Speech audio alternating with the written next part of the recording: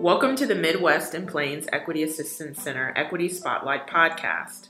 This podcast series will feature the Center's Equity Fellows, national scholars from North Dakota, South Dakota, Nebraska, Kansas, Oklahoma, Minnesota, Iowa, Missouri, Wisconsin, Illinois, Michigan, Indiana, and Ohio who are working to advance equitable practices within school systems. Each episode will focus on a topic relevant to ensuring equitable access and participation in quality education for historically marginalized students, specifically in the areas of race, sex, national origin, and religion, and at the intersection of socioeconomic status. This podcast builds from our last discussion on the implications of desegregation and school choice. A variety of questions shape how we understand funding, the nuances of school choice, and the various stakeholders involved. Today we have Dr. Tara Chambers and Dr. Jada Phelps-Moultrie, who both have expertise in areas of desegregation, school choice, and parent engagement across schools. So we're going to begin with kind of laying a context for why school choice and why parent choice. For our listeners who may be new to the conversation, can you all define what school choice is and maybe even what it is not? Well, I would just say that school choice is kind of an umbrella term that we use to talk about a lot of different options that we have.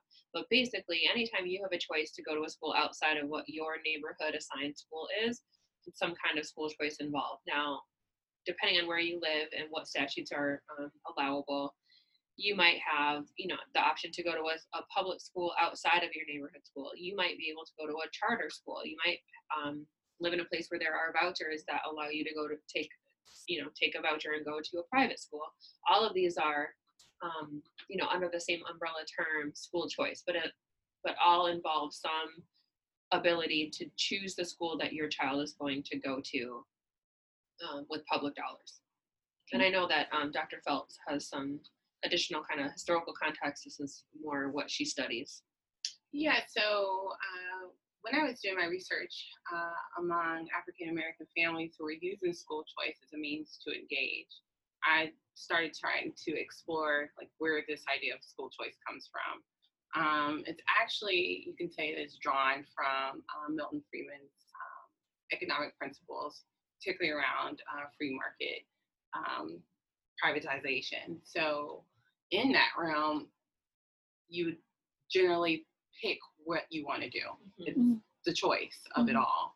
But with that said, a lot of proponents have targeted education. It's like a $700 billion enterprise a year. And so that's where you would essentially, if you're trying to reduce government spending, then that's been a primary target for the last 20 years or so. And our own Secretary of Education has been a big proponent of trying to take that money out and then put it back into private markets. And she's been known to say she trusts families. But what we're seeing here, when I particularly look at African American parents, is that they're getting the same choices that we said were problematic. So that's high poverty, high minority schools that are typically quote unquote underperforming, or when it comes to choosing private schools, a lot of barriers there where you have to understand the enrollment process, understand how to get vouchers that Dr. Chambers was describing. And then, or just knowing how to just do that inter-district transfer, trying to flee from one underperforming school and trying to get your child into maybe a more affluent and high-performing school. All of those seems like that they're part of the choice, but it's becoming more problematic on the part of the just trying to access those things. But then now we're saying all this kind of, I would say, going from one school to another school, not really investing in your own neighborhood school. Those and unintended consequences are something that just keeps reoccurring. And we're seeing from state to state to state that has these school choice policies in place. Yeah, no, I think that's a really good point. And, Dr. Phelps, Jada, and I are both parents. And, I agree. I trust parents to make good decisions. I trust myself to make a good decision. In theory, But, I have a PhD in educational policy, and I'm on our local school board, and I consider myself someone who, knows a great deal about education, about schools, about what makes for a good educational environment. But getting access to information that will help me make an informed choice is really difficult. And so if parents, yes, trust parents, but at the same time, like, what information do we really have that's giving meaningful information to parents and families about how to make a decision about like, what's best for their kids? And like you're saying, Dr. Phelps, like, a lot of times, like, what kind of choices are really available to families? Like, it's a false idea that there are these choices. And I know, even for my own child, like, trying to figure out and navigate this landscape can be really challenging. Yeah, I remember when I first arrived in Michigan. I've only been a resident in Michigan for about a year, but one of the newspapers that picked up the Detroit News, and there was a story featuring a mother who had to use maybe about 3 to 4 hours of her day to commute one child to the next school, to the next school, and she had multiple children, and she was taking public transportation, all because of the education desert that's around where she lives. Some folks would say, well, that's why she should have school choice. Well, I don't think that that's the intention of school choice, is to not reinvest in a school that's probably down the street that maybe has suffered some type of closure or blightedness. So I don't know if the school choice is, I think the jury's still out. Is it helpful to parents, or is it just a hindrance with not preparing the systems that were designed to educate our children? I think another piece of this is that schools that are designated as good schools aren't necessarily good schools for students who come from minoritized backgrounds. That was one of the things that laid the foundation for some of our work last year with the GLEC products that we put together, and it came up to some degree too in our podcast on the implications of desegregation and school choice that we did a few weeks ago. But like this idea that you choose a great school for your, like, is great on all of these metrics, but has a noticeable racial test score gap, or, like I send, this is something that I study in my professional life, like how students of color and minoritized students can be, have a cost involved in, a racial cost involved in going to these schools, and how they're treated, and their access to resources, and being over-identified in special education, and not having their needs met in all of these different ways, not having access to teachers of color. These are things that don't show up on typical metrics, and yet, particularly for minoritized students, like, play a really important role in whether that's a good school for them, and so it just gets really complicated to me, and I think that it's something we need to pay more attention to as well. Like, are we holding these schools that are great for, supposedly great in all of these ways, are they great for all kids? And how can we assist them in doing better for everyone? Right.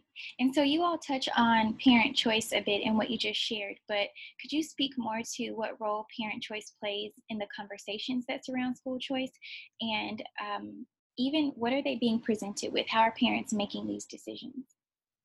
Yeah, just to piggyback off Dr. Chambers' research with her racial opportunity cost, I think that even though that they may not know the term, they're weighing that cost. Absolutely. So they may look at a school down the street, and let's just say I had one particular parent who refused to send her child to the underperforming school. And so she opted to send her child to a private school that was a little further away from where they lived. Matter of fact, I think it was about 15 more minutes from where they lived. There are some costs to that. Now, the racial opportunity cost, I think, comes into play where what school she actually selected and the racial dynamics of that particular school. So you have a school that's largely historically marginalized groups, Black and brown students, that she's avoiding because of its underperformance status. But then she places her child into a private school that has on their own metrics pretty decent test scores. Not the same metrics as you would see on, and that's another thing that we haven't talked about is the criteria that private schools have to meet versus That's public True, school. too. Yeah. So, but then just back to the cost that she foresaw was the cost to his racial identity. Mhm. And what does he confront on a day-to-day basis, being, she would say, the only Black boy in his classroom? And so that's something that she had to figure out how to mitigate. One of the things I noticed was the frequency in which she came to school, based on certain behaviors that they said her child was doing. Mhm. And so she would come up there just to kind of make a stance that, my son is just like everybody else's child, and there's no reason why you would demonize him for some of the things that he's done. And so you had that deficit ideology kind of carry on, regardless if he was at a Black or brown school or at a private, mostly white school, but it was applied to him, and that was a cost as well. Yeah. So one thing that I remember this parent talked about was how her mother mitigated some of that for her.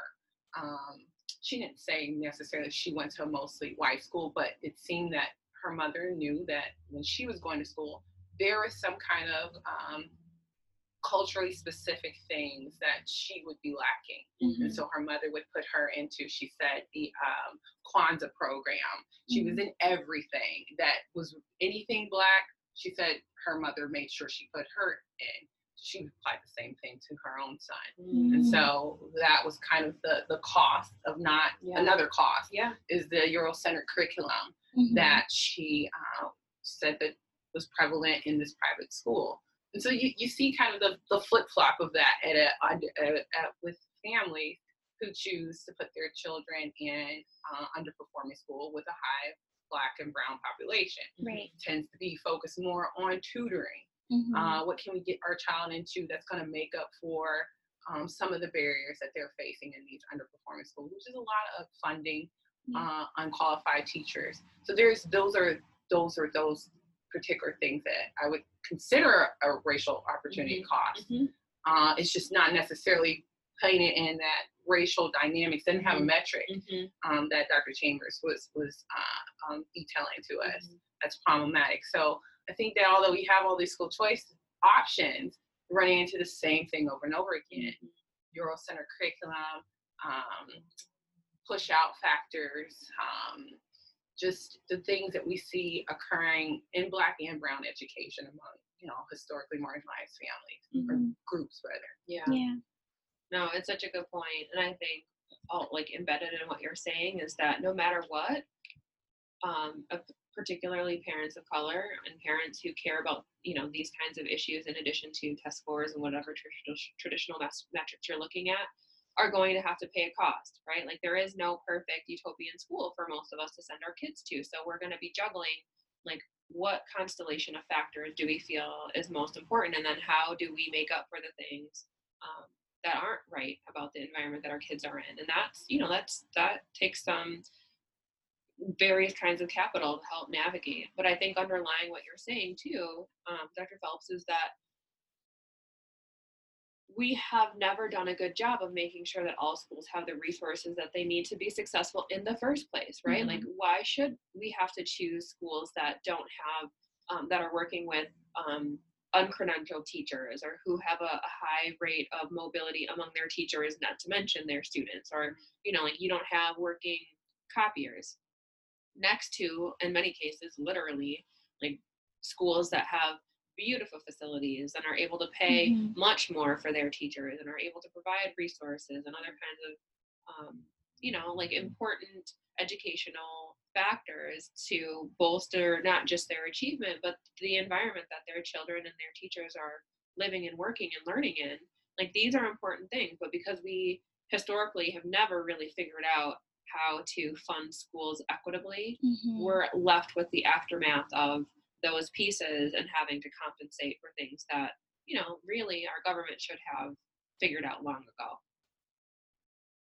So then how are parents navigating this system? What is the research showing? And then, like, we have emerging trends, but what are they exactly? Well, I think first I wanted to, when you asked that question, I said to myself, which parents navigating this? What we do know is that white and wealthier parents tend to navigate this process in a much different way than Black and brown and historically marginalized families do. Right. So one thing that I think that's important to point out is that what we're noticing is that the voucher system typically is used by white and affluent parents. And that's something that historically had happened right after desegregation. I think Dr. Chambers could probably speak more to that. It's kind of her area. But then in terms of Black and brown families, I think it's a markedly different thing that's happening there. So one example is when there were a large amount of schools closing in Detroit. What I remember from several stories was that they sent this newsletter to parents and gave them a list of schools that they can call and go to. And then from there, the parents had complained that when they would call these schools, they said they're not going to accept Detroit public school students.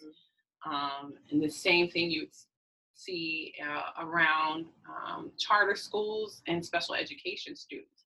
We suspect that there are some things that are happening there where maybe they're not able to serve special education students, and then they're turned down. So those parents of special education students, I think, are also facing something different as well. So, I mean, but I would suspect, and I'm not necessarily the school choice guru, but I'm noticing that more students of historically marginalized groups are being marginalized in some point of the process of school choice, whether it be enrollment or when they actually get there and choose this school, there's something more happening.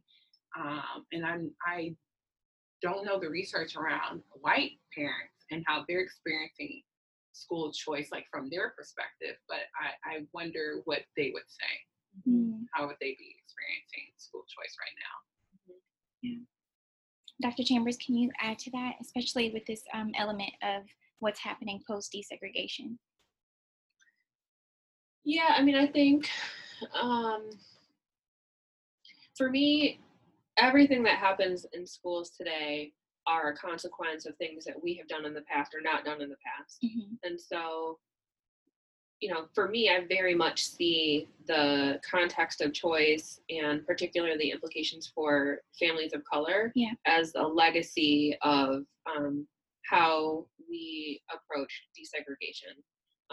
Like not doing a good job of creating a clear policy for how things would unfold. Like, you know, many Black teachers lost their jobs in the aftermath of desegregation. Many Black schools were closed in the aftermath of desegregation or continued operating, but never and still have not to this day gotten the resources that were needed to bring those under-resourced schools up to par. So we have been limping along with a system that is really broken, you know, for all of these 50, 60, 65 years post Brown, you know, and we're seeing the consequences of that in schools today, for how our kids are experiencing their educational environment. So when I hear questions like, is school choice good or bad? Are charter schools good or bad? Was desegregation good or bad? These are false questions, right? Like it is much more complicated than just to say yes or no to these when we're dealing with a system that has never really come around from these historic challenges, or you know, like we had the opportunity to do something really meaningful and we dropped the ball, and now we're dealing with the aftermath of all of that lack of action. In my, you know, like it's the kind of spin that I put on the conversation we're having today. Okay, so as we close, I'd like to know what you all want parents to know about school choice and their role in school choice. If you had to summarize it, because you're both parents as well, what do you want parents to know? Yeah, it's such a good question. Like, you know, Dr. Phelps and I are both looking at each other like, I want parents to have choice. I do trust parents. Like, that part is right. What we need to do is live up, well, my hope would be is that we live up to the expectations that all parents have for their kids to want to have the best educational environment possible for them, and for those decisions to be made based on a host of factors that aren't just about test scores, right? Like, I want to know lots of things about the schools that my kids can go to, but I also want to make sure that all schools have what they need in order to be successful, and we're not doing well, and it feels like a shell game, right? Like, oh, we're gonna have choice, but really it's just, like, I'm choosing, like Dr. Phelps said earlier, like, my choice is I'm choosing the best of a host of bad options, is what a lot of families of color are facing, and that is where I feel a deep sense of, like, regret and remorse and letdown. Like, these parents, and I'm not going to go on my whole historical diatribe about how, if any group in our nation has ever exemplified a love and passion for education, it would be the Black community, historically overcoming such tremendous odds because of their belief in education. And so that legacy that they have given us to this day does not meet the expectations of what we are providing for them in terms of choice. And that, to me, is my biggest disappointment. So the question was, what do we think parents need to know about school choice? Mm-hmm. That's such a complex question, because when I got the opportunity to get to know the 16 sets of families from my study, they had their reasons for choosing what they chose, and it was really grounded in their child. Sometimes they would choose different options for different children in their household. Mm-hmm. Sometimes they felt like one child needed to be at a private school versus another child needing to be a public school. And I do trust parents. But I also think that there needs to be some conversation about the unintended consequence of that all. If most of our nation's children are in public schools, and we continue to take our capital and place it into someplace different, whether it be a different school district or a private school, then something's going to happen to that local public school that we choose not to go to. Yeah. And so I think that conversation, I wish there was some kind of information session, like, when I choose this particular school, what could inevitably happen? Yeah. What's going to happen at the end of the day? When my money goes here, then what does that translate into these children that my children are growing up around? So I think I would want parents to at least look into the consequences of choosing something other than their neighborhood school. And maybe they don't all have to value their neighborhood school, but I do think that I don't think we have had that conversation. I don't think it's been important because we have decided that families know best. But I think families need to know all the information before they make that choice. And then I think the other thing I would, want parents to possibly think about is, how can they make a difference for the next children that'll come through there that look like their children? Yes. So if I do decide to send my child to a private school, which is fine. Yeah. There are reasons why I would choose a private school for my own children, depending on what their focus is and whatnot. But then, am I making it better for the next group of Black and brown children that want to choose, whose parents have chosen a school for them too? And I know that's a lot to throw on historically marginalized parents. I don't think it's just their job. It's definitely not. It's a system level issue that I do think that they have the power to influence. And I don't think school leaders tap into that knowledge and that authentic voice enough. I think it's crazy that parents decide that they're going to choose a particular school knowing that their child will be inundated with a Eurocentric curriculum, possibly face individual racism and other forms of oppression. And I think it's absurd that they're choosing that. I have chosen it myself for my own children. So there has to be another. Parents aren't the only people that need to know. It's the school leaders and the educators that also need to know. Before they decide to come here, I think that they have gone through this process. How many Black and brown teachers are there? What does the school leadership look like? What's the policy look like that I have to navigate in some way? How long is it going to take me to get there? What's the resources there? Are they doing college prep? Because on the back end of that, I think parents are aware of the things that they can and cannot do, and then using their communities and families to navigate all of that. And that's a lot of stress on a parent when they should have that. We should have those expectations in the school in the first place. So I think the conversation does have to stay with parents. Like, what are the unintended consequences of your choice? What are things you can do to make those school districts better? But I definitely think we have to keep the conversation in the schools as well and talk about, well, because they do have this choice, what are you offering that speaks to the things that that Dr. Chambers has been, talking about, going back to, that we never acted upon.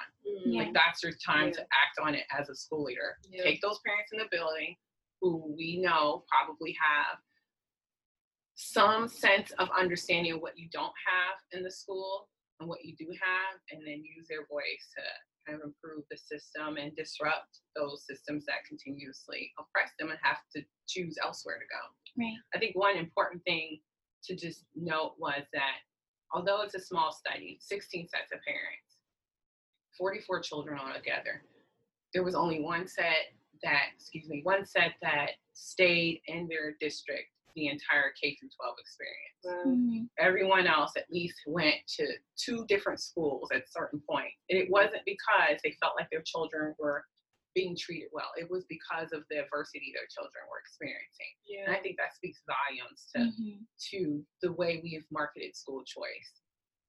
So, in that respect, I think we've got to do a better job. If choice if this is a promise, then, I want to know, where do we go from here? If this is the things that they face on a day-to-day basis, on a year-to-year basis, when they have to choose the school of choice that they want to send their children to. I think this whole conversation to me just illuminates how much work we still need to do, right? Like, we have these conversations like we've been talking about all through this conversation, and actually from previous conversations about what are the things that we haven't been thinking about? What are these, we've been using the term unintended consequences, right? But it just lets us know that there are a lot of things that we still need to figure out about all of these issues. And so if parents are confused about navigating this kind of educational choice milieu, it's for good reason, because we're several conversations and webinars in as supposed experts on these things, and still trying to help people sort through all of these different implications of a system that is struggling, I would say, to keep up with all of the demands. And so we're going to continue to have these conversations, we're going to continue to sort it out, but this whole conversation just highlights another pathway of this parent choice landscape that is part of this legacy of desegregation that we've been focusing on. Absolutely. Well, thank you both for this conversation. It was very informative, very enriching, and I learned a lot, and I hope our listeners have too. Thank you. Thanks, Courtney. Thanks, Thank Dr. you. Phelps. Thanks, everybody. Thank you.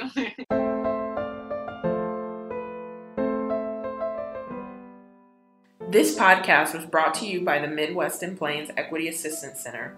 To find out about other Midwest and Plains Equity Assistance Center podcasts and other resources, visit our website at www.greatlakes.equity.org. To subscribe to a podcast, click on the podcast link located on the Midwest and Plains Equity Assistance Center website.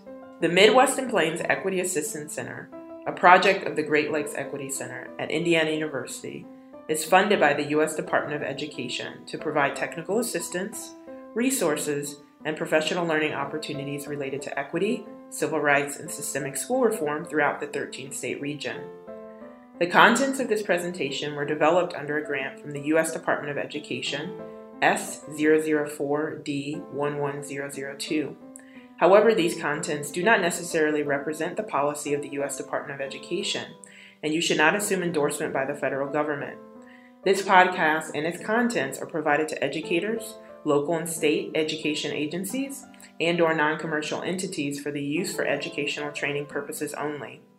No part of this recording may be reproduced or utilized in any form or in any means, electronic or mechanical, including recording or by any information storage and retrieval system without permission in writing from the Midwest and Plains Equity Assistance Center. Finally, the Midwest and Plains Equity Assistance Center would like to thank Indiana University School of Education, as well as Executive Director Dr. Kathleen King-Torius, Director of Operations Dr. Sina Skelton, Associate Director of Engagement and Partnerships Dr. Tiffany Kaiser, and Instructional and Graphic Designer Dr. Jasur Dagli, for their leadership and guidance in the development of all tools and resources to support the region.